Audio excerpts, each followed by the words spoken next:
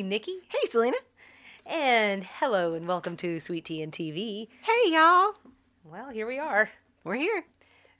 Nobody ever knows, but again, it's been a while for us. How long has it been? Like a month? Mm-hmm. There was a little sickness in between there. Do you want to talk about that? I had a little sickness in between there, and it took about 2 weeks to get over.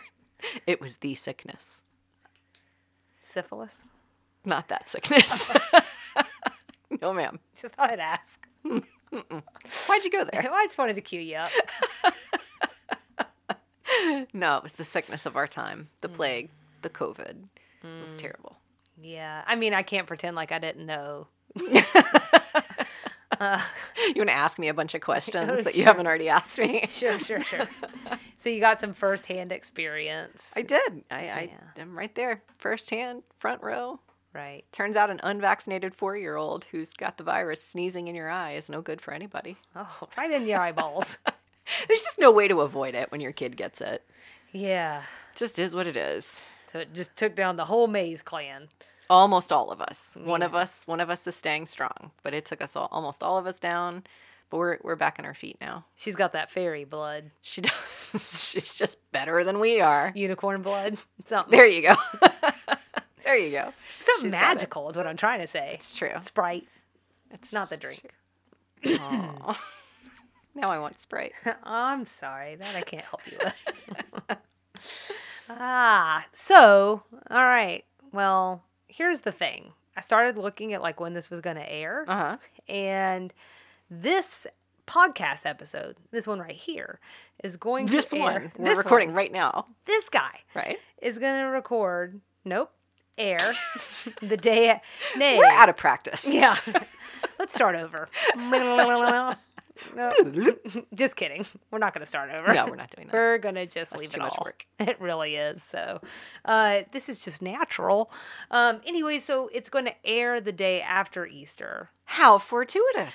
Well, it seems to me that since we got this out of the blue religious episode, Yeah. it just sort of struck me like it feels like a good time then to talk a little bit about Easter. Sure, as one does. It's a pretty big holiday, especially in the South, especially in the Bible Belt. Mm-hmm.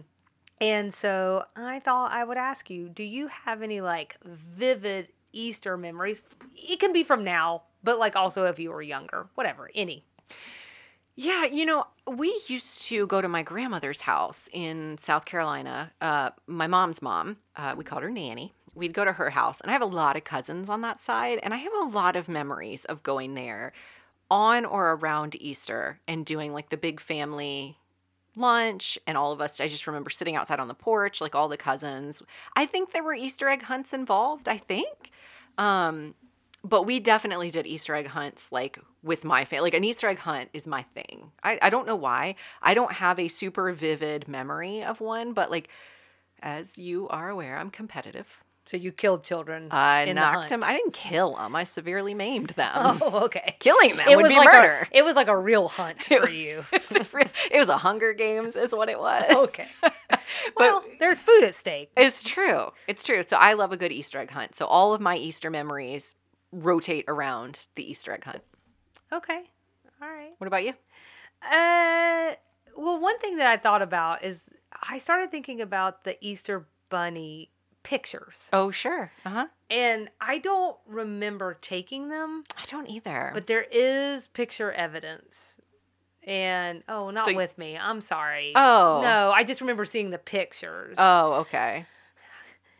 Okay, but they are pictures of you. Yeah. Okay, got with it. the Easter So Bunny. you've blocked it out of your memory because the Easter Bunny is terrifying. In that arena. Yeah, okay. They need to soften this is probably why they do like the real bunnies and the chicks now. Oh, yeah. Minus the fact you might have a Lenny situation. You can It's still, nice. a Lenny situation. Yeah, the Grapes of Wrath, Lenny. Oh. Kills the chick. Oh. He like rubs it. He loves it too hard and he accidentally breaks its neck. Why wouldn't you have called that a Dumb and Dumber reference? Do you remember the kid? I don't know why. I do remember, with the bird. Yeah. The dead bird. Yeah. Oh, spoiler alert. I also spoiled Grapes of Wrath. So. You can still get a picture with the Easter Bunny at the mall. Or you could in the before Well, times. Hold on, I think it was a bunny, and maybe that's why it's Grapes of Wrath. Oh. Because we're talking about bunnies. Right. Bunny connection. All right, you carry on with your story. Okay. I feel like we've spiraled. Anyways, I was all to say that bunny creepy. That's all. I also have like really vivid memories of the outfits. Oh, yeah. So floral dress that I was forced into, or some sort of ruffle situation was at play. Do you remember the lace pantyhose, like white lace? No. It was like white lace pantyhose and always black patent shoes. Mm-hmm. Maybe some black. Sort of, yeah. Oh, Yeah. not white. Mm-mm. Interesting. Yeah. Of course, I could be misremembering. See, we did the little white socks with the little ruffle around Had that. those Did you too. have those too? Mhm. That's what I remember from like Easter adjacent. And I feel like maybe, and it was very lacy in like a doily girly way, not lacy in like a bada boom boom boom. I'm trying to remember when I I had a started picture. wearing tights. I don't really remember wearing tights as a kid, but you know what? Now that you're saying that, we have a series of pictures of probably JCPenney or Sears or whatever, maybe Kmart, but where we're wearing pastel dresses. My mom's wearing her 80s finest, and maybe there are tights involved. I would have been like 3 or 4. I'll have to dig these out. Yeah. Well, you might have repressed that memory Mm. because it's not comfortable. Mm-mm. I mean, I wore them from the time I was like 2 or 3. Yeah. And that's because there is also photo evidence of an outfit that I used to put together that was pantyhose, white pantyhose, my bathing suit Perfect. that was green with As like one a does. pink ruffle on it, Mhm. and then the black patent shoes. This sounds nice. I mean, I kind of feel like I was always fashion forward. That's what it really was. You're just marching to the beat of your own drummer. Well, my uncle tells stories about how, like, he'd be like, go get dressed for the mall. That's what I go put on. And he's like, talking to my mom, he's like, Sabrina, I'm not taking her to the mall and that. And then my mom's like hippy dippy. So she's like, you let her be who she wants to be. Oh, that's nice. So how old would that have been? I mean, it's kind of nice. Like 3, Okay. 3, maybe 4. That's a tough age to negotiate clothing with. It really is. I mean, it is sort of nice to kind of like let kids be free, I guess, as long as they're not as long as like they're covered and not cold. Yes, but sometimes, man, it's a toss up. It's 7:15 and he's wearing shorts and you're like, oh, it's January. Well, I meant more like no socks, no shoes But situation. we need to get to school, Yeah. so Your yeah. butt's still covered in that situation, so I feel like you're making strides. That's true. So, Good call. So the other things that stand out to me is like making Easter supper. So I have a very vivid memory of like making garlic bread. What's wrong with me? Garlic bread with my grandma. She's like standing behind me, like showing me how to like do stuff. And there is actually also picture evidence of that. Like I can picture what I'm wearing, like the whole thing. I've been dragged to a few sunrise services. Yes, dragged. Sunrise service. Oh yeah. That sounds mean. This is the South. We take that real seriously. It's still cold and dewy because it's early spring. But there was also, like, even being like a little kid, I could see the majesty in it. You're a believer. You're not a believer. We're not here to judge. We're talking about memories. But, like, just sitting out there, I was like, all right, I kind of get it. And I think it's just, like, how everybody gets, like, moved in the moment or something. And then, of course, you mentioned Easter egg hunt, so I won't talk about that, but baskets. Easter baskets. Yeah. And I just have to give a shout out to my mom because she made the most epic Easter baskets. Really? Yeah. Yeah. She was like doing the Pinterest Easter baskets like before that was a thing. Oh, that's cool. She's got a lot of showmanship. Yeah. So. Yeah, I'm glad you brought up Easter baskets because I definitely remember we had a cool Easter basket every year and there was always the hollow chocolate bunny inside. And I looked forward to that every single year. And I have gotten my kids, I guess because it's so ingrained in my memory, having a cool Easter basket every year, my kids have customized Easter baskets. So like they have their names embroidered on them and I hide them away for the rest of the year and I only pull them out like the week before Easter. And then they keep it out for a couple weeks after Easter because they still like to do egg hunts in the house. But I'm glad you brought that up because I do remember the Easter baskets. It's a good time. It really is. Now I want a hollow chocolate bunny. All I want is a Reese's egg. A Reester egg. Which, by the way, I mean, That's an all the time event. Every Reese's, if you put it into shape, I'm there. I'm like They taste Arbor better. Day. They taste Yeah, better. yeah, Like yeah. But the Reese's Christmas trees. Easter egg really gets it on that nice chocolate peanut butter ratio. It's just right.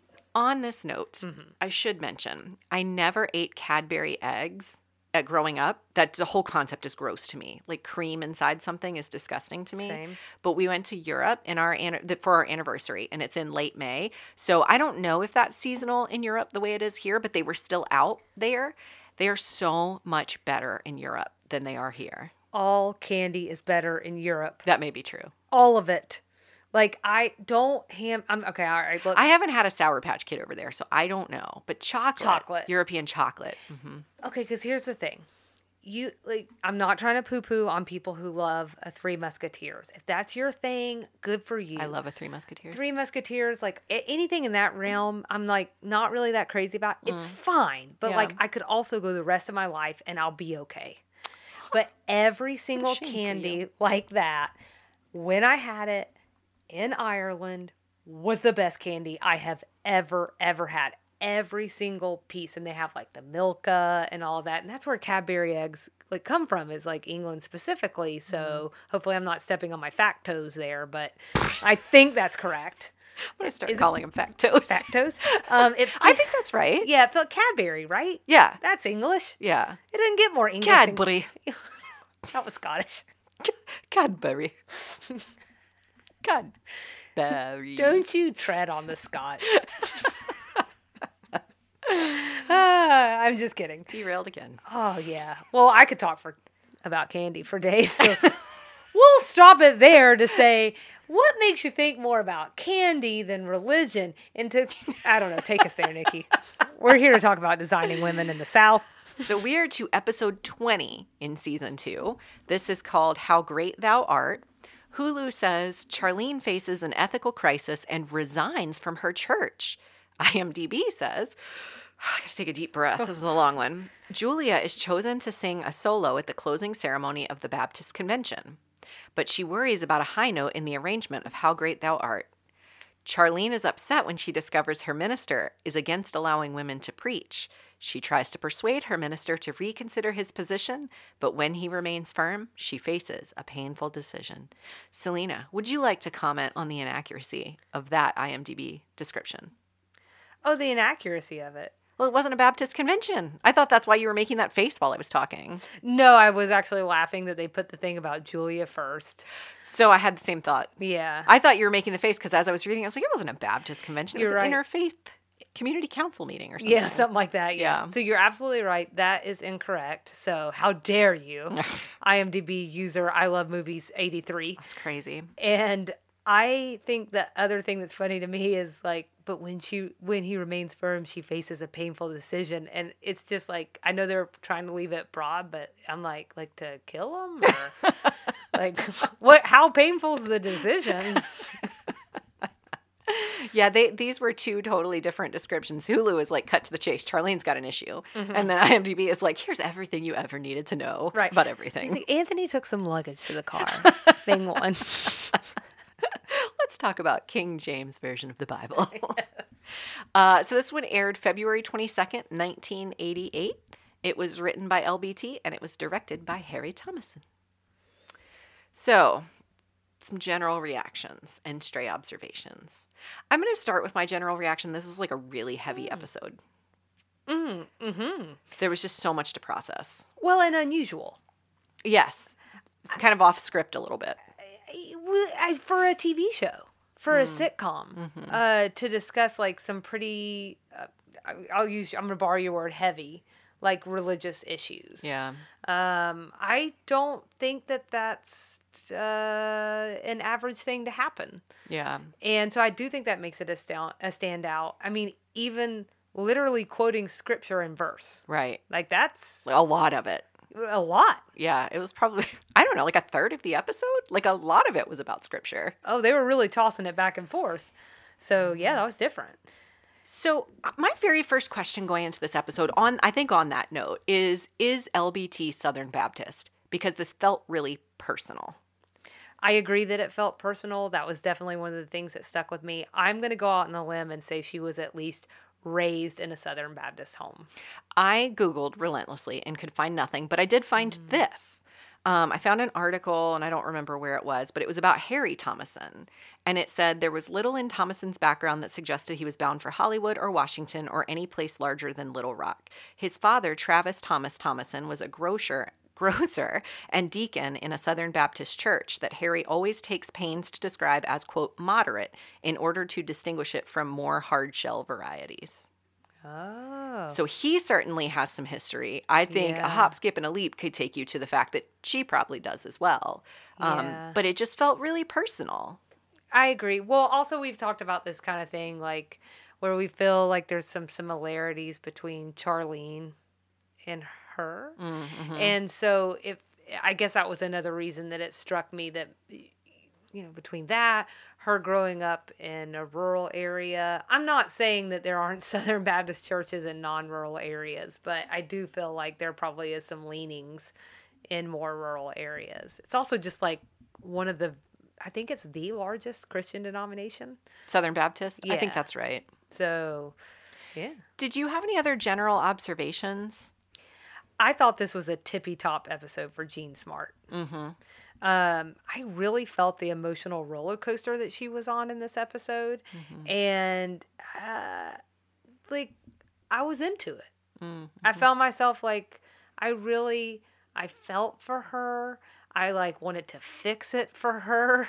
Mm. I felt that anguish and the passion of her argument for women to be ministers, her disappointment in her own pastor, her agonizingly asking him to see the contributions of women in the church, and her sadness when she resigns. Mm-hmm. That all really resonated for me. Mm-hmm. And I think it felt realistic, because even if you're not a religious person, most people have been let down by someone, and someone they either admire, look up to, or someone who's a mentor to them. So I did think that all of those things felt very, very realistic as well. Mm-hmm. I have one more general reaction. When she asked Julia to sing for all the girls everywhere, I just about lost it.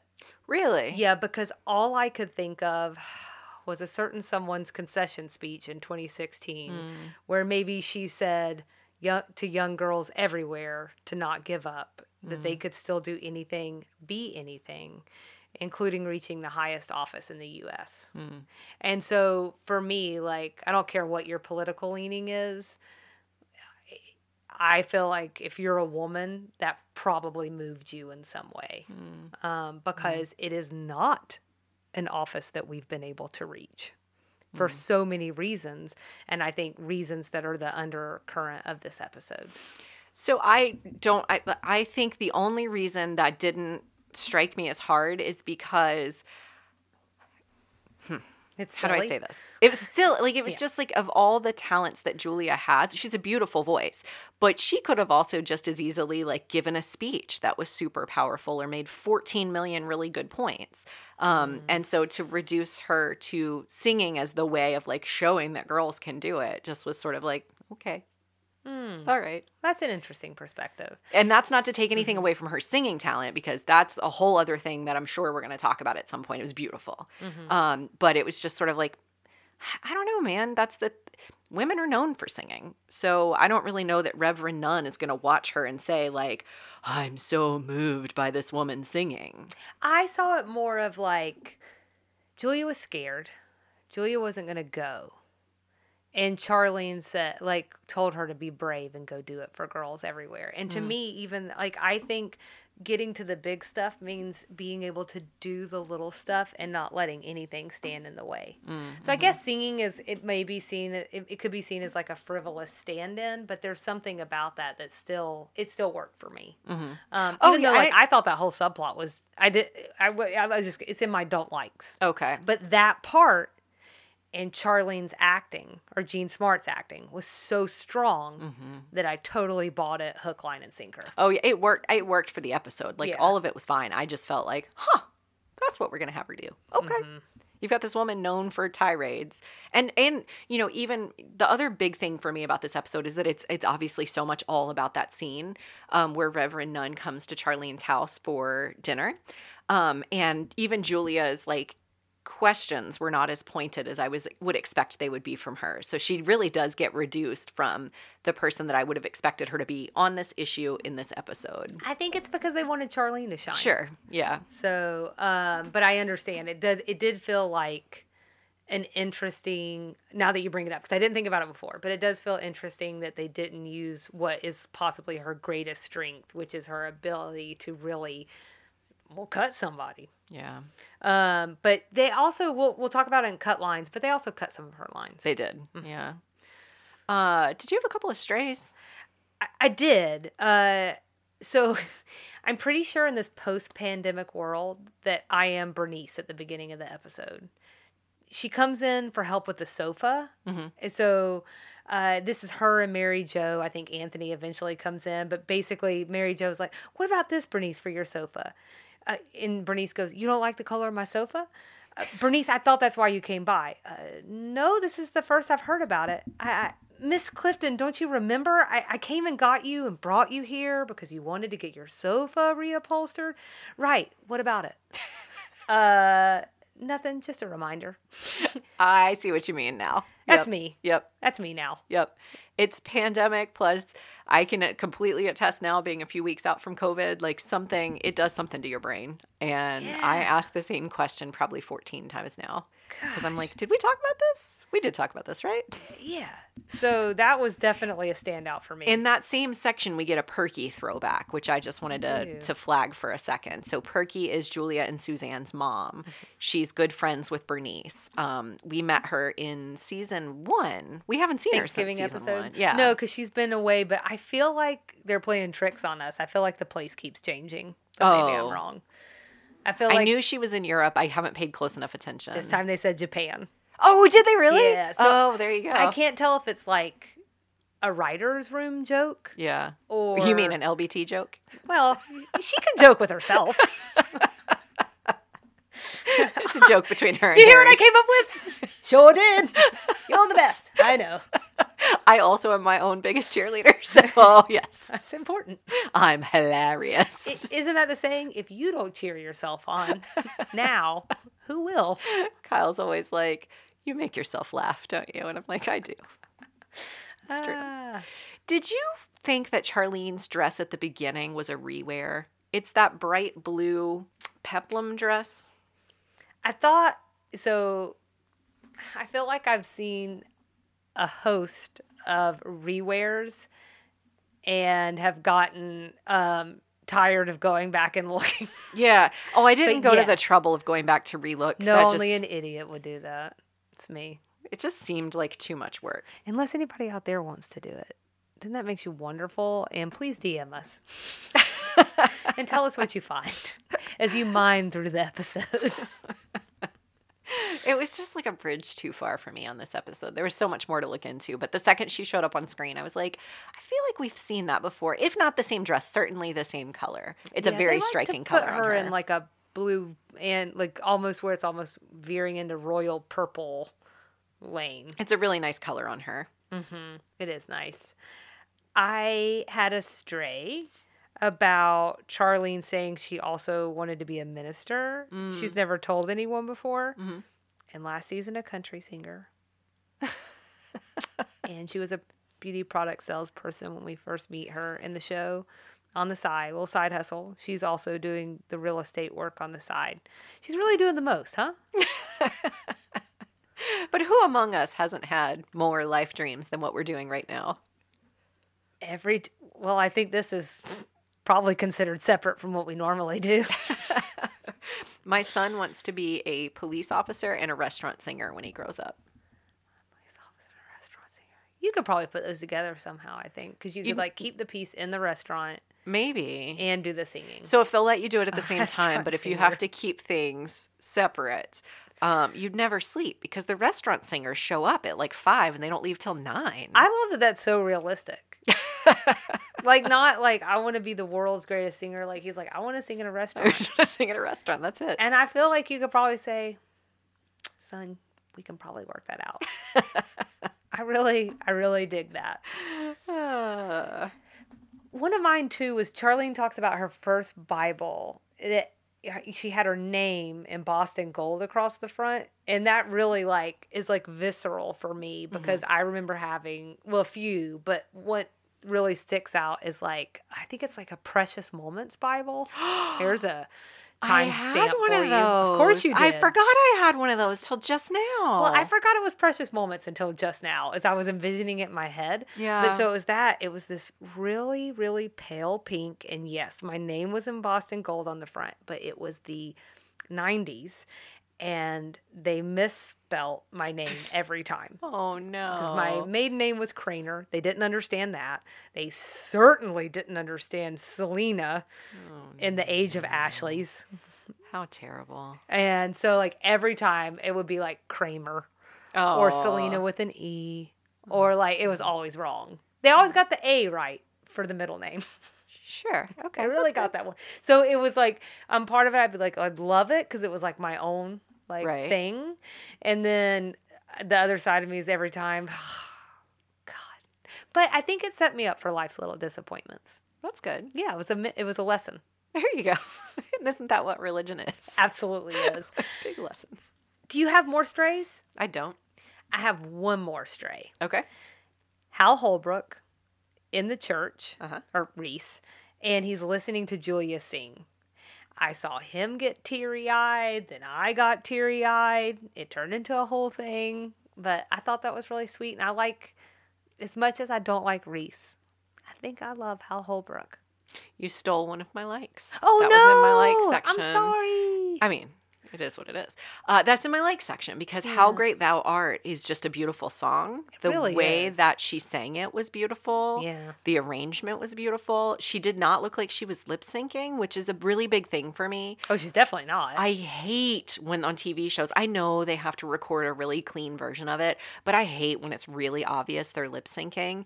And it was so natural and beautiful. And then they flash to him and he has got this, he's not even credited in the episode. So he just like wanted to be there. He was like husband cheerleader on set that day and he has this tear in his eye and I'm with you. That's when I lost it. This morning, I watched that part again this morning and I just like tears down my face. It was so beautiful. Yeah, it was really nice. But every time we're going to see her sing now, there's a part of me that all I can think is, what liberal rant was this for? Oh. Because there really hasn't been a lot of Julia rants this season. Because we learned a while ago that was a trade-off between LBT and Dixie Carter. Yep. Yeah. Because she really is more of a conservative in real life. So every time her character has to go on a liberal rant, she gets to sing. Right. Oh, and that's she a got good to sing point. twice this year. I didn't think about that. Yeah. Good point. Yeah. Maybe it's coming in one of the future episodes. Well, we don't really know what she considered liberal. Yeah, that's so, true. It could be things that we just aren't identifying with from whatever liberal was 35 years ago. You want to talk about some likes now that I've stolen yours? It's my only one. No, I'm just kidding. I was going to mention the Bible, her name embossed on the Bible, because I have the same visceral Precious Moments memory, and then also later just a plain white Bible with my name in gold on the bottom that my grandmother gave me. I think I still have it at the house, and I actually meant to bring it today for show and tell. It's the grandparent gift that keeps giving. Really, I'm sure every Bible I got was from one set of my grandparents or the other. God bless my grandmother. She's given me probably every Bible I've ever owned. And just every couple of Christmases, I would get a new Bible. And then some explainers about how to interpret your Bible, and then like conversations with God, and then say a little prayer. And grandparents. I've got a lot of things on the shelf. But not we could your do Precious some show and Moments tell. Bible. I don't know where that is. What a shame, huh? Yeah. Because it really had some cute little drawings in it. Yeah. Anywhoosie, that I wanted to mention. And Bernice was just on fire. I mean, I have Bernice and about 100 exclamation points, and then for the win, 100 exclamation points. She was just on fire. She was amazing. For me, the whole episode was about that scene at Charlene's house and just the back and forth between Reverend Nunn and Bernice. And it's so, that scene right there crystallizes, I think, for a lot of people, certainly for me, crystallizes the challenge that I have with organized religion, which is two very informed people sitting across across the table from one another, interpreting the exact same text completely differently. Isn't it interesting how humans can get involved in anything and really screw it up? Yeah. Yeah. Yeah. I frequently think about something. I think it's a Gandhi quote, I think. And someone please hold me accountable if this is wrong, but I think he was known for saying, I like your Christ, but I don't like your Christians. Yeah. And I'm not saying I agree with it necessarily, but I am saying I get it. There was a lot. So I really dug into some of the script in this episode. So Wow. Okay. I had to know. Good for you. I had to know some things. So Julia and Reverend Nunn have an exchange where she says, you keep using this scripture about the deacon having to be the husband of a wife. And she says, I don't understand how that rules out women being ministers. And he says, well, what I think it means in layman's terms is that if you find a woman who's a man, she'll be eligible. So I first had to look up deacon. And because I don't really I don't understand, like, how is a deacon different than a pastor? And then how is that relevant to this particular script? Sure. So this may be part of what you'll cover in Extra Sugar. But real quick, I'll just say that Baptists traditionally recognize two ordained positions, elders, who are sometimes also called pastors, and deacons. And that's per 1 Timothy 3, which is incidentally what Reverend Nunn is quoting. Mm-hmm. And I Googled 1 Timothy 3:12, which is the specific one he's quoting. I found at least 3 other possible interpretations of that scripture. Oh, interesting. Divorce is a possibility. Mm-hmm. Polyamory is a possibility for what that could be referring to. Okay. Wait, that they're supporting it or they're against it? That he has to be the husband of one wife. Oh, okay. Gotcha. So they could be saying, like, if you're polyamorous, you can't be a deacon, so there's lots of interpretations. Sure. And then this gets into something that Bernice touches on, which is translation. So I found something that said that if you study Greek, it'll clarify the opposite of his interpretation. So it says the passage is descriptive, not prescriptive. So the entire letter is written about leadership issues in the church. And here, Paul may well be responding to a question Timothy may have asked him about a man who aspired to become an overseer or a bishop. So he may not have been saying women can't serve as deacons, or he might not have been saying, like, it can only be a man. He may have just been saying, hey, you're a man. Here's something you should know. You only should have one wife. So, like, he wasn't saying women shouldn't be deacons. He was just saying, in your circumstance, I'm saying you're a man, so you should know you should only have one wife. Does that make sense? It does. I think what's funny is I'm over here thinking, like, how interesting and challenging, like, religious studies must be. I didn't do any of that in school because I wasn't going down the theology route or anything, but it must be really interesting. So, wow. And there were a few times when Bernice and Reverend Nunn were going back and forth with one another that you could hear. It was so obvious to Bernice one interpretation. And it was so obvious to Reverend Nunn the other interpretation.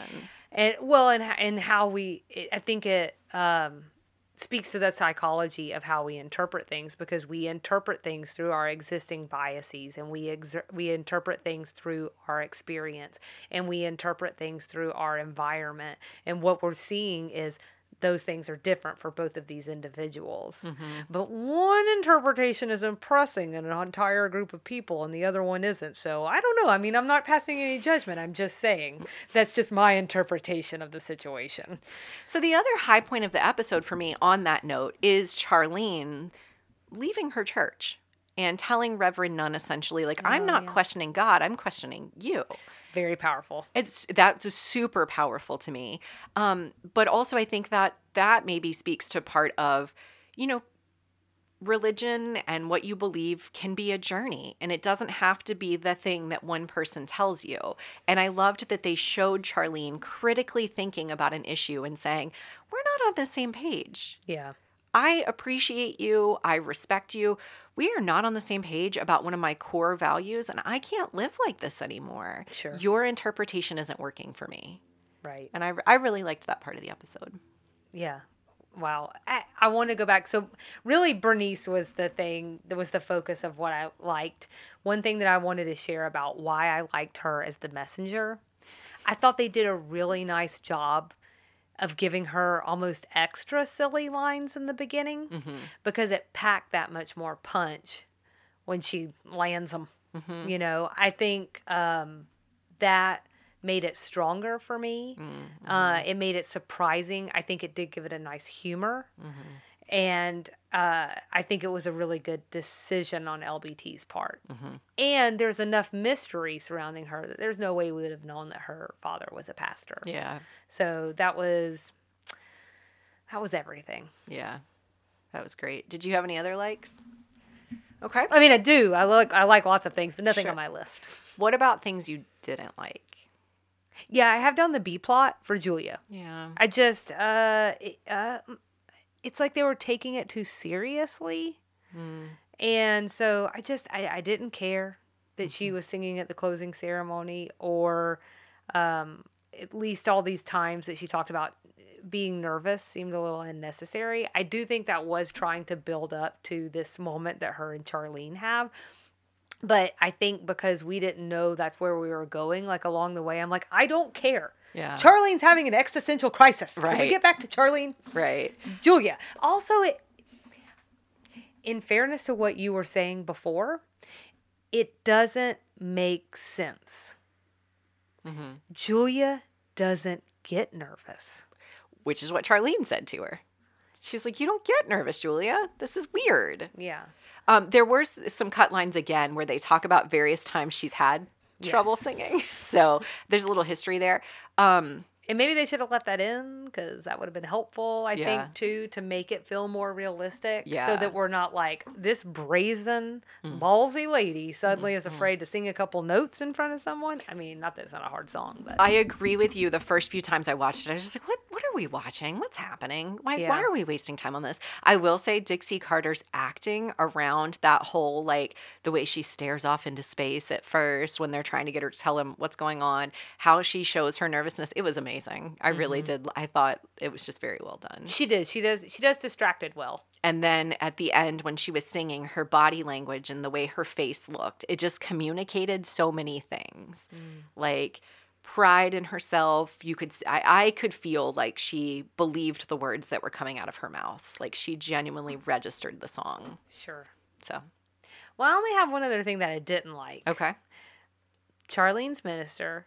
Ugh, what a putz. Just a real schmeckle. Those are my exact words. Just didn't like him. You didn't like him. Mm-mm. I didn't like the words coming out of his mouth. Well, that's all you are to me. I think it was I think it was coming from a place of conviction. And it always is. Yeah. And that's the problem for me. Oh, but they're such a nice person. Oh, but they're oppressing people. So your niceness doesn't count. And that's, we've talked about the difference between nice and kind. That's why nice gets a bad rap. Because of stuff like that. Yeah. One of the things I wrote down was, one of the things I didn't like about this whole episode was sexism disguised as piety. So for me, because I'm female, this doesn't work it's almost as if some of the biggest tenets of the religion are built to your point, oppress women. And the idea that someone can so believe that to be the truth is hard for me to register. But at the same time, if you're in a religion, if you're in a church, you want to follow someone who believes their convictions. And I feel like he was sitting there listening to the women say these things, and he was acknowledging them, and he was validating them, but just saying, I disagree with you. And I agree that part was a slight saving grace in terms of at least he wasn't like, and we cast you out. He didn't cast them out, and he wasn't condescending to them. He was incredibly condescending to Bernice. So You much think so, so? so much so that in the episode she calls him out. And she says, and I know that's not bemused condescension across your face right now. See, I didn't get that sense. Oh, I did. I felt like, I I felt like he was Seemed tickled. See, I didn't get that sense. I felt like he was like, that's a good point. I mean, that's a good point. Here's just another one that I think makes more sense. I don't know that he acted that way towards anyone but Bernice. She's just entertaining. I mean, But I also just feel like she's entertaining. yeah, But I think her her we delivery have to is funny. Take it at face value that if she felt and she said it, that's what LBT is setting up in the episode. You know that there was some condescension at play. I've seen a lot more condescending in this show. And I feel like if she really wanted, I just feel like he could have been way more condescending. I think he's a really charismatic guy. I the think Reverend, you mean? Yeah, and I think he like I genuinely think that he is like I think his face is nice. I'm not even saying attractive. I mean, you're attractive, man. But you know what I'm saying? Like, there's just something about him. He's got a good energy about him. I think that makes him perhaps read a little softer than maybe he is. The only reason I'm leaning into this one is not because I liked what he said, not because I liked what he believed. I wanted to not like this man. Mm-hmm. Like, I really wanted to be annoyed by him. And I really, really was not. Mm-hmm.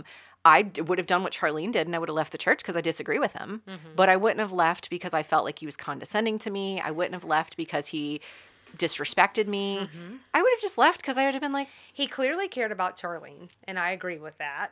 I still don't like him. I think it was society. I agree that conviction is important. I don't agree in conviction covering up things that are not... If you are trying to take away the ability for a whole group of people to do a thing, to me, I don't care. As long as that thing isn't illegal, I'm going to see a problem with that. And that's what I see happening. With his convictions in mind, I understand. I'm glad that he feels conviction. That's great. I don't think it's because he's a bad person. Not at all. I think it's because of the society around him. So, yes, I almost feel, maybe as you're talking and I'm listening, I'm thinking I almost feel sorry for him. And I'm thinking of a particular pastor that I've run into in my own life who is super likable, has a fantastic family. He's a really great guy. And he just genuinely believes some of these same things. Mm-hmm. He just genuinely thinks like he's, again, not condescending to women. Mm-hmm. I think at a macro level, you could say he's disrespectful to women because he doesn't think that they belong in these positions. You could say that, but that's his religious belief. And he just genuinely believes it. And I kind of look at that and I'm like, that's sad for you. And so I don't dislike him. I don't like him. I would have imagined she would have made that character someone you actively dislike. But I guess you can't because Charlene likes him. Well, but that also, I think then the whole argument would be so one-sided that it would be a terrible argument. It's kind of like I think it was really important that she made him a likable guy. Because I think the situation is complicated. I don't like him because I have such a problem with what he is putting out into the world.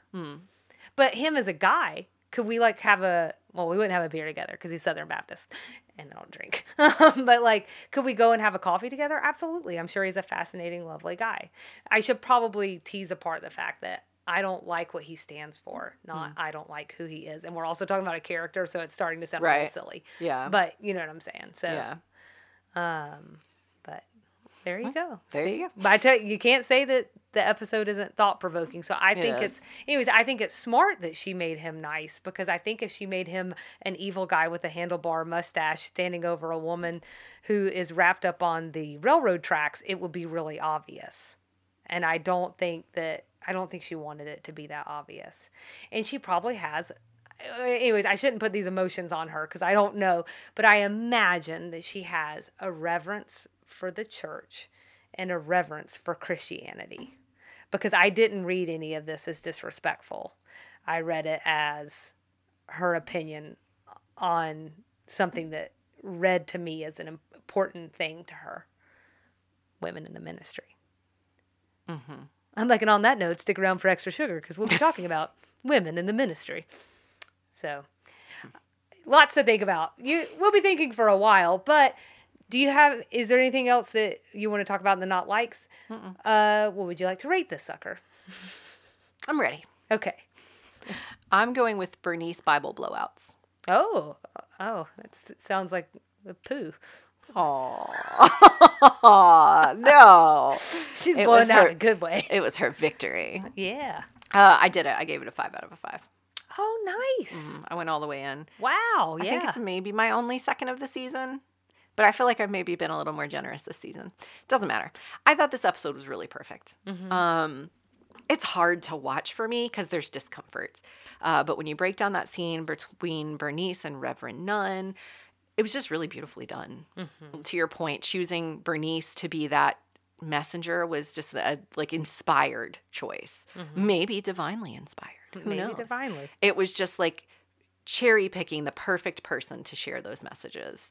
I loved how it's set up, how clearly people can interpret the exact same thing completely oppositely. And that's the problem. We just don't know what was intended. We're only at the mercy of someone to tell us. And we have to trust that that person in the middle is delivering the message that was intended to be delivered. Faith is not for the faint of heart. Yeah. It's really not. Yeah. And so I think people either choose to believe in a thing or they don't. And it does get complicated and it does get dicey. And, real quickly before I get onto my rating, I'm just going to say, we talked a little bit about this off air, but I think this is also a little bit of an uncomfortable talk for me. Let's see. I was raised in the church. I've done a lot of things in the church. I've been very involved in the past. My grandfather's a preacher. This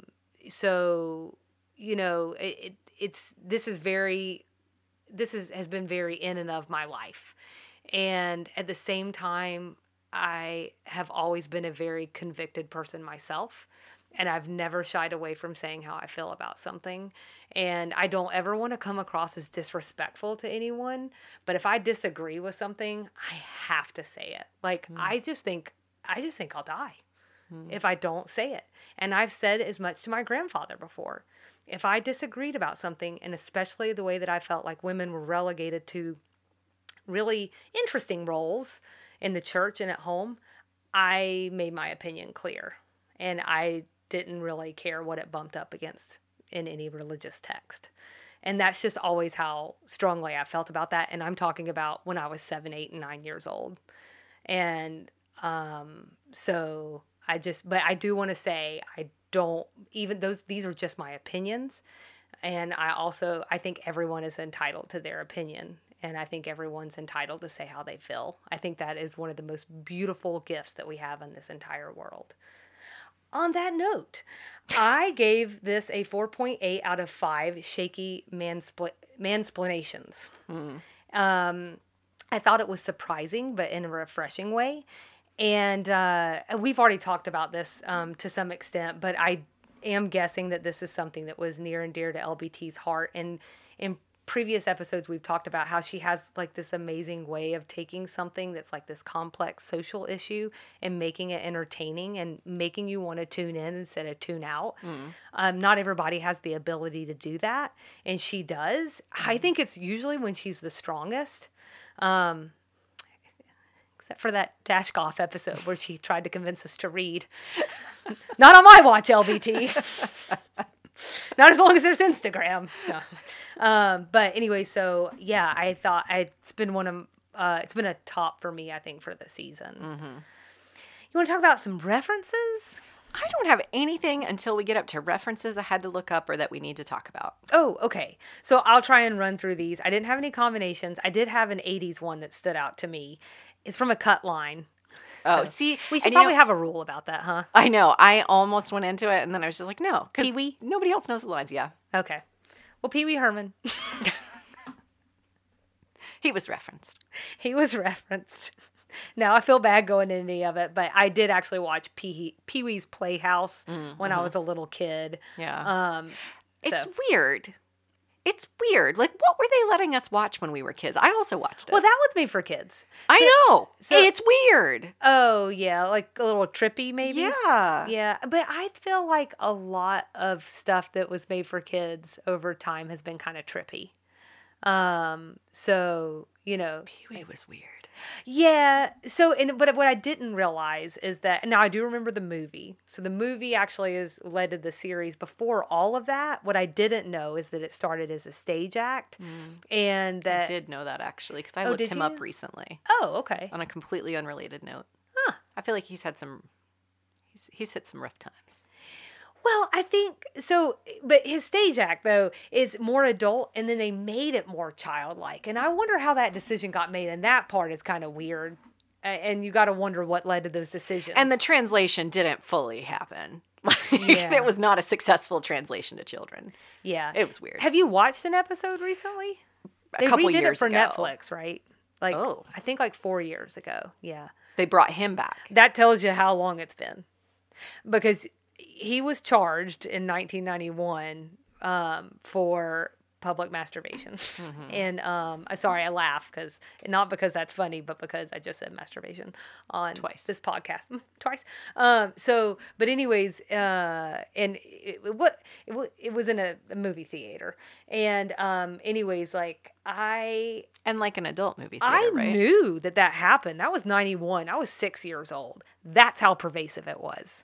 Like, I think my mom, like, because, like, it was on the news, it was everywhere. I think my mom had to, like low key explain to me, help me understand, like, what happened. And it was, like, a whole weird thing. 6 years old. I'm not prepared to talk about this today, but I did end up down a rabbit hole. And I think that might be a good example of how fierce the Fame machine is. It was like I think it was an adult movie theater. So he was already sort of in, if there's ever an appropriate environment for that, that's where he was. But this thing that he did in his personal life became so publicly discussed. I think at one point, like, he fled the country or something. Like, he had to hide out I think he because was the hiding out, yeah. paparazzi were so aggressive. Yeah. And it's just it's a fierce machine. Yeah. So I'm not prepared to talk about it, but there are some facts behind it that I did know at one point in time that just almost made me sad. I feel very bad for what happened to him. It was like, it was way beyond the pale of what was called for. And I think again, like in a show where we speak to the times and how things have changed, they did a lot of things to him that I feel like were based in homophobia. It's fascinating to me how a person who's put through the ringer like that just gets up the next day and puts one foot in front of the other and just keeps going forward. Because when everyone in the world, it feels like, hates you. I and know has villainized you. It may not seem like it because we're trying to put out a podcast, but I really enjoy my life being anonymous. You know? It's scary. Like, yeah, once people know about your life, the judgments and I don't know. Yeah. Anywho, Pee Wee Herman, man, am I right? Right. You just could have skipped over that cut line, Selena, but no, you just couldn't do it. Southern things. So at some point, Charlie mentions that I guess who's going to be playing with, or like while Julia is singing, is going to be the Atlanta Philharmonic. That bothered me because I was like, wait, they mean the Atlanta Symphony?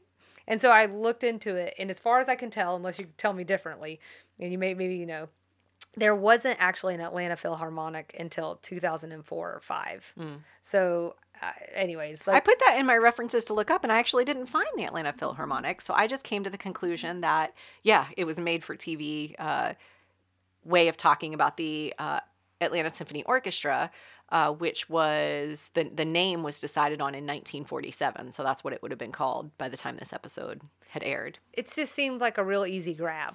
But these are in pre-Google days. I might be Philharmonicking it too. Like, I'd be like, sure, the Philharmonic. Okay, so references that we need to talk about.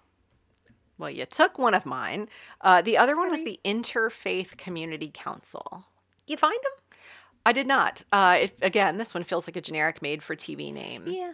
But I think there probably was some kind of interfaith group that was meeting and talking about church things in most major cities. We do actually have Interfaith Atlanta now, which was previously called the Faith Alliance of Metro Atlanta. And their mission is to promote understanding, respect, prayer, interaction, and unity among the diverse faiths in the greater Atlanta region, and to advance the influence of voices of faith communities for the common good. Wow. Be hard to get on a t-shirt. So we do have an interfaith group now. So I don't think the specific thing they mentioned was real, but the concept is. Yeah. What else you got? Helpful. King James, the King James version of the Bible. I have a lot of notes here. I'm trying to figure out how much of it's useful. Well, it's only like 70, 90, like 400 years of history. So Let me boil it down. yeah, get that into a sentence, please. He was the King of Scotland and England in 1500s, 1600s. His mother was Mary, Queen of Scots, which I feel like is important to know. Yep. Most notably, for the purposes of this episode, he sponsored the translation of the Bible into English, which is known as the King James Version. I found something that this goes beyond my religious historical knowledge, but I think the King James Version is oftentimes talked about as the first English translation. It was in fact not, but rather it borrowed from previous English translations. So there were at least a couple other previous translations. His Bible was the work of 54 scholars and clergymen who met over 7 years in 6 9-man subcommittees called companies. And the Bible was created to try to settle differences between Puritans, a faction of the Anglican Church, and the Church of England. I also found, I don't know how far you want me to go. The other thing about the Bible is that it's about his version of the Bible is that it's written in very flowery, almost like Shakespearean language. And that was partly intentional. They wanted it to sound very Pretty. but some of the idioms from the Bible have slipped into everyday use. So you might not realize, like sour grapes, drop in the bucket, pearls before swine, fly in the ointment, eat, drink, and be merry are all biblical terms. Yeah, it gets so like the Bible is like a beautiful piece of literature, and so I also looked things up, but it looks like we had different things. So today it's still one of the most printed books ever. It remains the most famous Bible translation in history, and I think kind of relevant to this episode is this idea that so he commissioned this translation in the early 1600s for selfish reasons, basically. So it is true what you were saying about this idea of like trying to settle some issues between these like different sects. It's a hard word to make sound good. Anyways, but he was really also trying to consolidate his own power. But inadvertently, he winds up making the Bible more accessible than ever before, which is kind of funny, I thought. And interestingly, because see, the Bible was solely controlled by the church prior to this translation. So you and me wouldn't have our Precious Moments Bibles, and that translation now included passages that usually were not read out loud in church, including ones about limiting the power of the king. So he inadvertently winds up opening people's minds to this concept of the fact that, maybe this isn't the greatest person ever, and maybe we do have some autonomy. At what point do you think that registered with him? Do you think it's like he gets the first copy of it with its gilded pages and he's like, I'm so proud my name is on it. Oh, crap.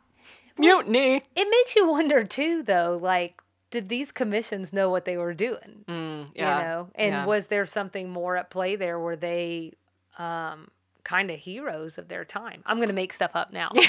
First off, have we gone from historical fact to Selena weaving a narrative? It's definitely the movie I would make. Ridley Scott's The Bible Commissions. There's action, adventure. There's a love story somewhere in there. Something. More references? I have the two missionaries that Charlene mentioned, Annie Armstrong and Lottie Moon. Basically, they're both missionaries. Annie Armstrong, Southern Baptist churches continue to annually collect the Easter offering for North American missions in her name, and she died in 1938. And then Lottie Moon died in 1912. She was a Southern Baptist missionary to China, and the annual Lottie Moon Christmas offering for international missions has raised a total of $1.5 billion for missions since 1988. And it finances half of the international missions budget of the Southern Baptist Convention every year. And lots of articles pointed to the fact that she was low-key / high-key feminist and not so quiet about it. Yeah. I mean, not that I care. So in the episode, Charlie mentions that she starves to death in China. So I got interested in that aspect to see like what happened. And basically, she gave everything that she could, money and food, to those around her. And it winds up severely affecting her physical and mental health.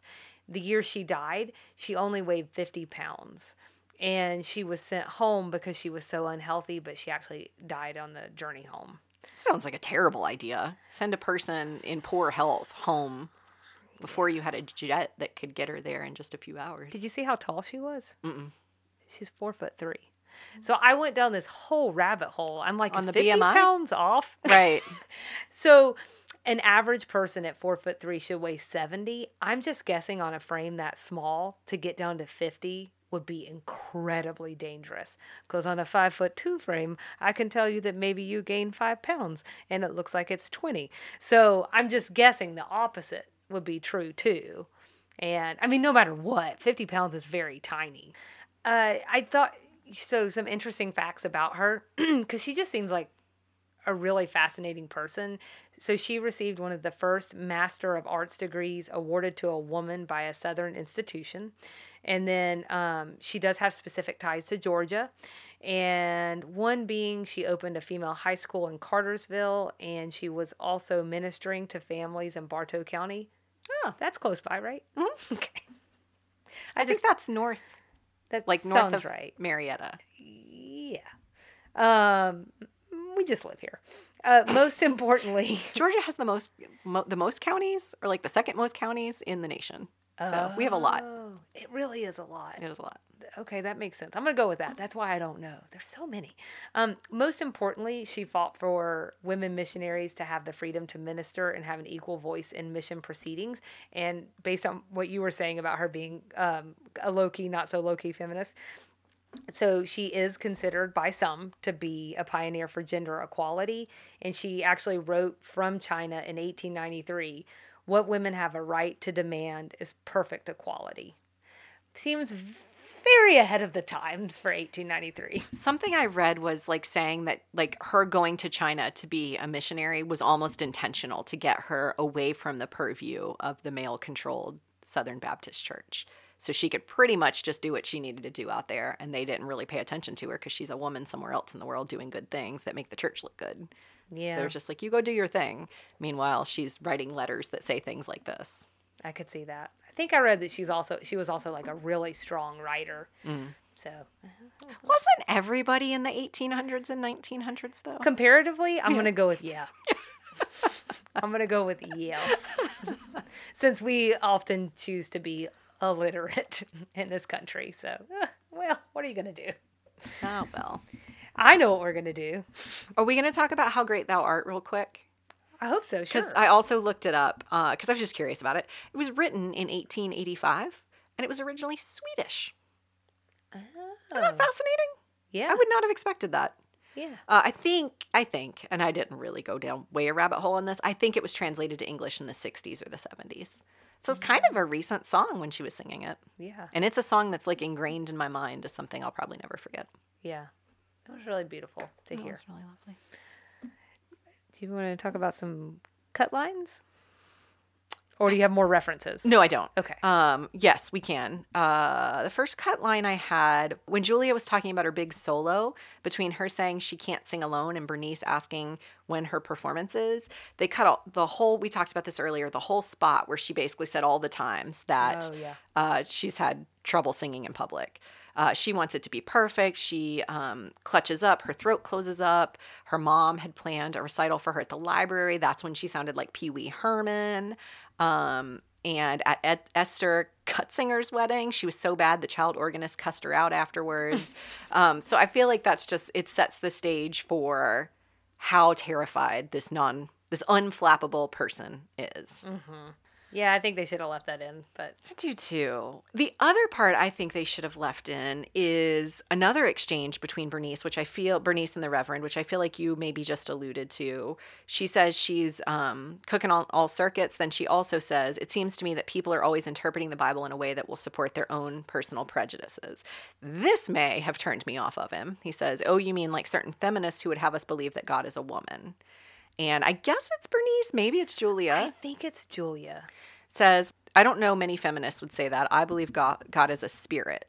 Bernice must say, well, I certainly don't believe God's a woman. Why not? Because if he were, this is my favorite line, probably ever, then men would be the ones walking around wearing high heels, taking Midol, and having their upper lip waxed. Mm-hmm.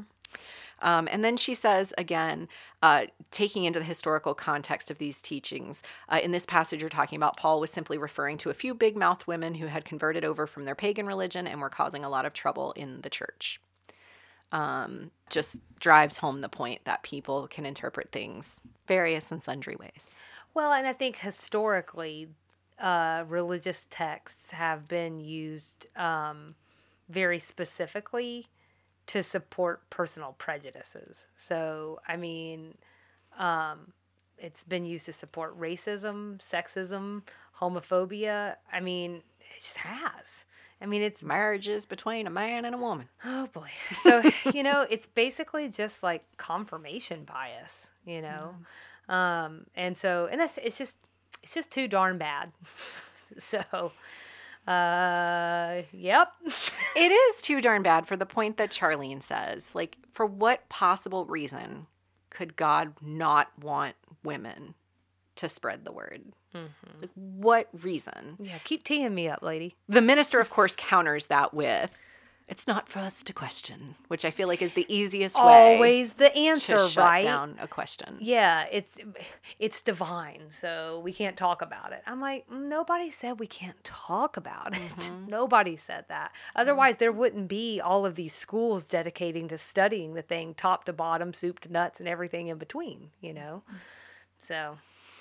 we got more to say, and Selena's got way more in extra sugar. So our next episode is episode 21, Ted Bear. Yeah. Just keep going along, men I don't like.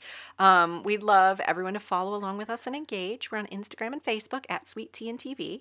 You can email us at sweetteatvpod@gmail.com. And we got a lovely email this last week, Selena, from listener Colleen. And I fangirled over it for a little while. I definitely texted Selena. I was like, oh my gosh, look at this. And she said she's listening and enjoying it. So it's very exciting for me. It absolutely made my night. It was lovely. Yeah, it's very sweet. Thank you. It really means a lot when, not that we ever expect anybody to, but it means a lot when we get some feedback so that, we know that we don't need to adjust. It's true. It was lovely. And our website, www.sweetteatv.com, where we put all of our show notes, which include our references. And we've got extra sugar this week. I think you might have already mentioned this, but you're talking about women in the ministry. That's right. It's going to be a good one. Well, you know what that means. What, Selena? We'll see you around the bend. Bye.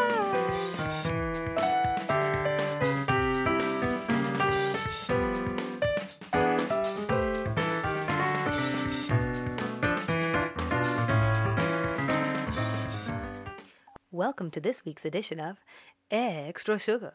So, the episode's religious themes, and specifically its look at women in Southern Baptist ministry, inspired me to dig deeper.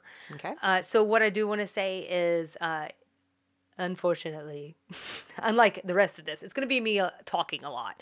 But what I want you to do is stop me and let me know if you have any questions. Because if you have questions, it's very possible that anyone else that's listening may have the same question. Teeing up tough questions. Got it. Perfect. And I can't promise I'll know the answer, but I'll do my very best. And if it's something that's really outstanding, we'll find a way to make sure that we bring that back. Outstanding. We're starting a mini-series on... Our extra sugar. Right. Just a little sweeter. So specifically, what I wanted to know is, what is the Southern Baptist Convention's current position on women pastors, and how much or little have things evolved since 1988? Because it felt like something was brewing, no? Mm-hmm. Okay. But first, I want to do a couple of things. I want to include a disclaimer about this entire piece, and then I think that we need to do a quick primer on some of the terminology and the players. Because what's more fun than learning? So Terminology guide. So buckle in, guys. It's going to be a wild ride. So my disclaimer is that today I am going to focus specifically on the Southern Baptist Convention because Charlene is Southern Baptist. But I don't want people to think that we're picking on the SBC specifically. Rather, I had to focus this discussion or we'd be here for 22 years because there's a lot. And there's a lot of difference between different denominations. I will, however, link to a 2014 article that names the U.S. religious groups that generally do and don't allow the ordination of women so that you can see that for yourselves. In terms of the terminology, Designing Women specifically used the term minister, while most of what I read referred to pastors. For the purposes of this segment, either term refers to someone who teaches or preaches to the congregation and or is a leader in the church. Nikki, you also gave us some helpful background on different positions in the Southern Baptist Church as well. So rewind if you don't remember. It's there. Also, to be ordained. I just don't want to take for granted. Like, I don't know how much or how little people know. I did go to a Southern Baptist church for a while when I was younger, so I know some things, but I certainly don't know everything. Not even an eighth of everything. But to be ordained means one has gained official status as a priest, minister, or other religious authority through a sanctioned process. Through my reading, what that process really differs depending on what denomination it is, where you are, what church it is, like all kinds of different factors. So that could look fairly different from place to place, but some places are really rigorous, other places are less rigorous. It's a lot. Okay. What is the Southern Baptist Convention, or SBC, as I will probably be referring to it for The rest of my life. Yeah. So I would call it a non-governing body of the Southern Baptist churches across the country. And don't let the Southern part throw you because SBC is all across the country. They refer to themselves as a collection of like-minded churches working in cooperation with one another to impact the whole world with the good news of Jesus Christ. Does that mean there are Southern Baptist churches out west? Sure. And like in the Midwest? Okay. Absolutely. And they call themselves Southern Baptist? They're still part of the Southern Baptist Convention. Okay. There are also Baptist churches that are not part of the Southern Baptist Convention. Got it. Okay. So the SBC is the largest Protestant denomination in the country, and they're guided by what's called the Baptist Faith and Message. I'm thinking of it as like a constitution specifically for the SBC. It's also referred to as the BF&M, which consists of several, I don't know, just sometimes you got to laugh, you know? I don't know. I'm going to have fun with that acronym later. Yes. But this consists of several scripture-based position statements, and this was last revised, like as a whole, in 2000. It hasn't been around as long as the SBC itself. Okay. This, like, constitution, if you will. I'm sure someone will absolutely hate me calling it that, but they are guiding principles. They have been around since 1925. The convention, on the other hand, was formed in Augusta, Georgia. So there's a Georgia connection for you in 1845. Here's the thing we can't overlook, okay?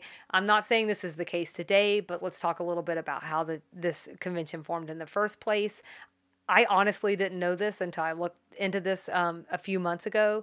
I think we've talked about on the show that you and I watched season 2 a long time ago. And so this episode sparked a lot of interest then. I started researching at that time. What I did not know was that it was formed largely over the issue of slavery. Southern Baptists disagreed with the anti-slavery attitudes and activities of Northern Baptists, and about a century later, they would oppose the civil rights movement. But in 1995, they denounced racism, and they also repudiated their past defense of slavery and their opposition to civil rights. And at least at that time, in the 90s, they were one of the most ethnically diverse Protestant denominations in North America. Really? It's kind of interesting, right? You wouldn't necessarily think so. I'm going to tell you, it gets confusing. Well, I was going to say, if it's a numbers game and they're the biggest Protestant denomination, then sure. I see what you're saying. And I couldn't find anything more recent. I'm not going to pressure you on the numbers, Selena. We'll just both agree that we were both like, You know I'll crack at the numbers. She started getting tears in her eyes. Don't make me count. So that's all background for you, and I am both sorry and you're welcome. But I just wanted us to all kind of go in on the same page. Let's go back to that main question, though, in case y'all forgot where we are, what we're doing here. Who I am. Right. I just woke Nikki up. So what is the Southern Baptist Convention's current position on women pastors? That's answered by the BF&M, or again, I like that she laughs the same every time, don't y'all? Sounds like a sandwich. You know, it's sandwiches. Again, the BF&M is the Baptist Faith and Message, which states, while both men and women are gifted for service in the church, the office of pastor is limited to men as qualified by Scripture. So, from what I've gathered, this stance is widely followed by those churches who are part of the Southern Baptist Convention. Okay. However, how strictly it's interpreted and followed varies quite a bit. So you've got more conservative churches on one end, and they don't allow women to serve in these roles at all. And in some cases, it's extended to any leadership positions, not just pastor. Mm-hmm. In some churches, women are only allowed to teach or preach other women and children, but not men. Some churches allow women to minister, but they're not allowed to be pastors or elders. I like a nice glass ceiling in the church, don't you? Sure. And then more progressive leaning Better churches. to see heaven from. Oh my goodness, that is beautiful. More progressive leaning churches allow women to fill any position except that of senior pastor. So then last May, things came to a boiling point when Saddleback Church, this is one of the largest churches in the convention. This is in California, by the way. Oh, okay. They ordained 3 women as staff pastors. I want to stop real quick and mention something. When I say large, you want to take a guess at how many people are there each week? 3,500. 24 to 28,000. That's like college football size. Mm-hmm. It's crazy, isn't it? 1,000. Where did they go? I found like different numbers. So that's why I said it's one of the largest, because some things said it's like the second largest, the fourth largest, in that range of 24 to 28. I don't care. 24,000, 28,000. A ton of believers in one place. That is a lot. God's people rising up. And then watching football afterwards. They're all there. It's convenient. Can I get an amen? Amen. Amen. All right. And scene. Anyways.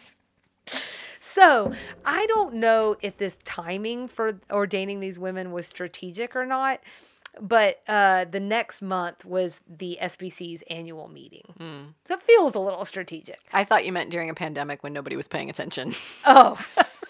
We have bigger problems. Let them be ministers. Who cares? Oh, no. We'll still have this be a problem. Don't you worry. It's still, sure, some sizable portion of the world's population is dying, but women in the ministry? Anyway, so I was really floored by how much their annual meeting was covered in the press. Like, I mean, by huge news outlets and every, like, stripe in between. Because of this issue? Because of a bunch of different issues. Sure, okay. But also, like, I just think these things are widely covered. And I had no idea. I think that's true. Yeah, especially in, like, to me. election years. I'm glad that you mentioned election years. Okay. So first, that makes sense. And there's obviously some things about the church. Some churches are, they back different candidates. Whatever. Mm-hmm. The idea that church and state are separate, that's an idea, right? It's laughable. But it sure is an idea. It's laughable. You cannot convince me of that. What was crazy for me is how much these things sounded like news for a congressional race or something. Yeah. These, and I do mean guys, are holding press conferences. I mean, it's just like the whole bit. And it's very political. There were questions swirling in the lead up to the annual meeting, whether Saddleback could be kicked out for this move to ordain these women. But as far as I could tell, they're still part of the convention. I mean, I literally just looked up the membership, and they're still in there. Probably still pay their money, so. And, I don't know how that works. I have to admit, I didn't look into that part of it because I was like, keep Nikki here 5 minutes longer. Live. I'm not a horrible person, you guys. I'm thinking of you. But I think that's a very good question. Okay, so I did find that the newly elected president, he was just elected last year. His name's Ed Litton. I hope I'm pronouncing that right. It's Litton. But anyways, I found his reaction to the whole issue interesting. So I don't. I would call him probably moderate based on what I read. He's definitely more progressive than very conservative folks who are part of the SBC. But he still believes and follows the BF&M. I'm sorry, Nikki. But he wants the widest interpretation possible. Widest. Yes, that's WID is in dog EST. It just feels important to clarify. I think in this case it absolutely feels really important to clarify, so thank you. You're welcome. So he says in a press conference that the BF&M doesn't specify anything about ordination, and he said that the local association should work it out, and then they would quote unquote toe the line. I'm telling you, this whole thing is a thing. I like being told I can work it out myself. That's nice, right? I like that. That's better than what it could be. That's very American. I'm just saying, like, out of all the interpretations that he could be taking, that is probably better. I also wanted to share this one thing that I read that I think gives us some insight into him and where he, like, kind of stands on things. He did catch some flack over letting his wife, Kathy, help him teach a sermon series on marriage. I share that for two reasons. One, to show how he is interpreting women's participation in this world. And then two, as an example of how strictly some follow the SBC ground rules. It's a marriage series.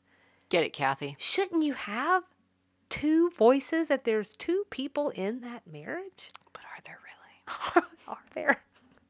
I got so many jokes that I'm going to keep to myself. I know. I'm trying. My question became, how in the world did we get here? And around that time that I was asking myself this question, I stumbled upon an article in The Conversation by Susan M. Shaw. She's a professor at Oregon State University, but she's also an ordained pastor. We'll link to this article as well so folks can read it if they'd like. So she highlighted some specific points in recent history that are very relevant to what we're talking about today, so I wanted to share those. One is that the first woman to be ordained by a Southern Baptist church was Addie Davis in 1964 at the Watt Street Baptist Church in Durham, North Carolina. Now, I don't have the information about her specifically, but relevant to what we were talking about earlier about, I think, what you could at best call a spotty history with some racial issues, in the belief in not being for like civil rights and all of this and outwardly proclaiming that. Addie Davis, I believe, was a supporter of civil rights. So I do think that's an interesting difference. This woman who's being ordained in the mid-60s, she is speaking out for people's rights when the church is against them. I know, it's just interesting. By the Get it, Addie. Get it, Addie. By the 1970s, more women are becoming interested in ordainment, and more women began attending Southern Baptist seminaries. By 1983, the Women in Ministry, SBC, was formed, and they held their first meeting. The next year, in 1984, SBC developed a resolution stating women should be excluded from pastoral leadership and encouraged the service of women in all aspects of church life and work other than pastoral functions and leadership roles entailing ordination. My theory is that this time period may be what inspired LBT to write this episode. My guess is this is sitting up in her head for a while. So Shaw, who wrote this article, she also argued that by the 1990s, women flocking to ministry were met with substantial backlash by fundamentalists who took over some pretty key areas of the SBC. Scholars were removed from teaching positions and replaced with those who supported the exclusion of women from ordination. The Southern Baptist Theological Seminary borrowed women from preaching pastoral care classes. I don't know what that means, but you're probably weird that you're barring women from doing that. Mission boards stopped appointing women to be equal positions with men, and Southern Baptist publications asserted women's submission. So, it got me thinking too, like, well, what do the women have to say about this? And that sort of ran the gamut as well. So, I've read about some who've pretty pretty publicly and pretty recently left the SBC. Mm-hmm. And then others are fine to work within the system. They obey the scripture as interpreted and they serve where they can.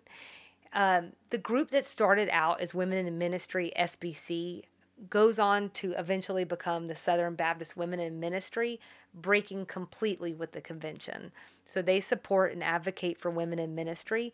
Nearly 2,500 Baptist women were ordained as of 2017, and 174 served as pastors in non-SBC churches.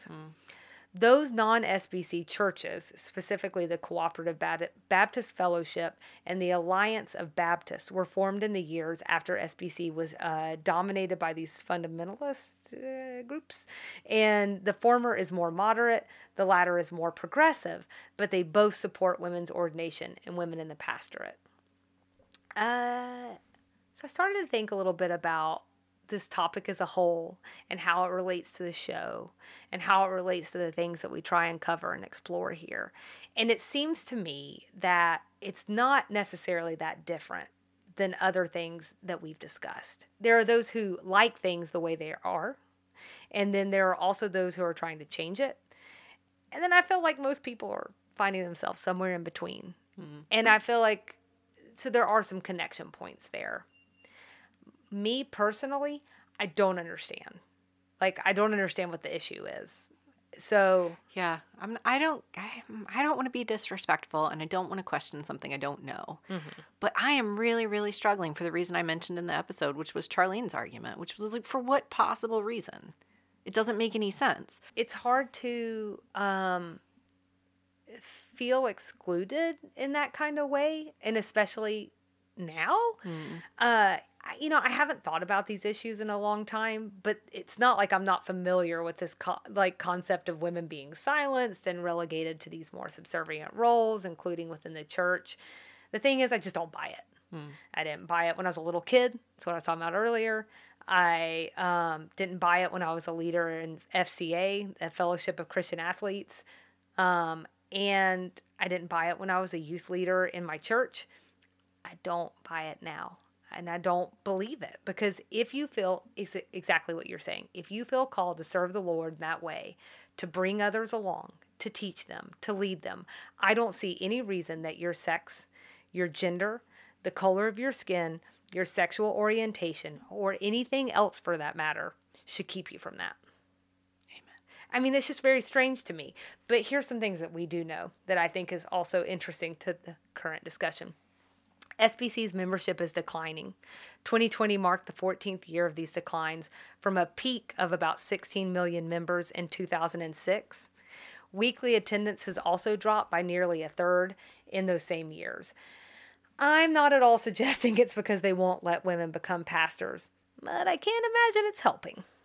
And, not wholly unrelated, and something else that we just have to mention is that the SBC is currently in the midst of an investigation of widespread sexual abuse in Southern Baptist churches. So they have a big responsibility on their shoulders right now to thoroughly and thoughtfully address these allegations that the executive committee mishandled abuse reports and mistreated survivors.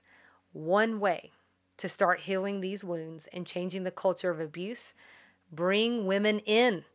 Bring them into leadership roles and into decision making.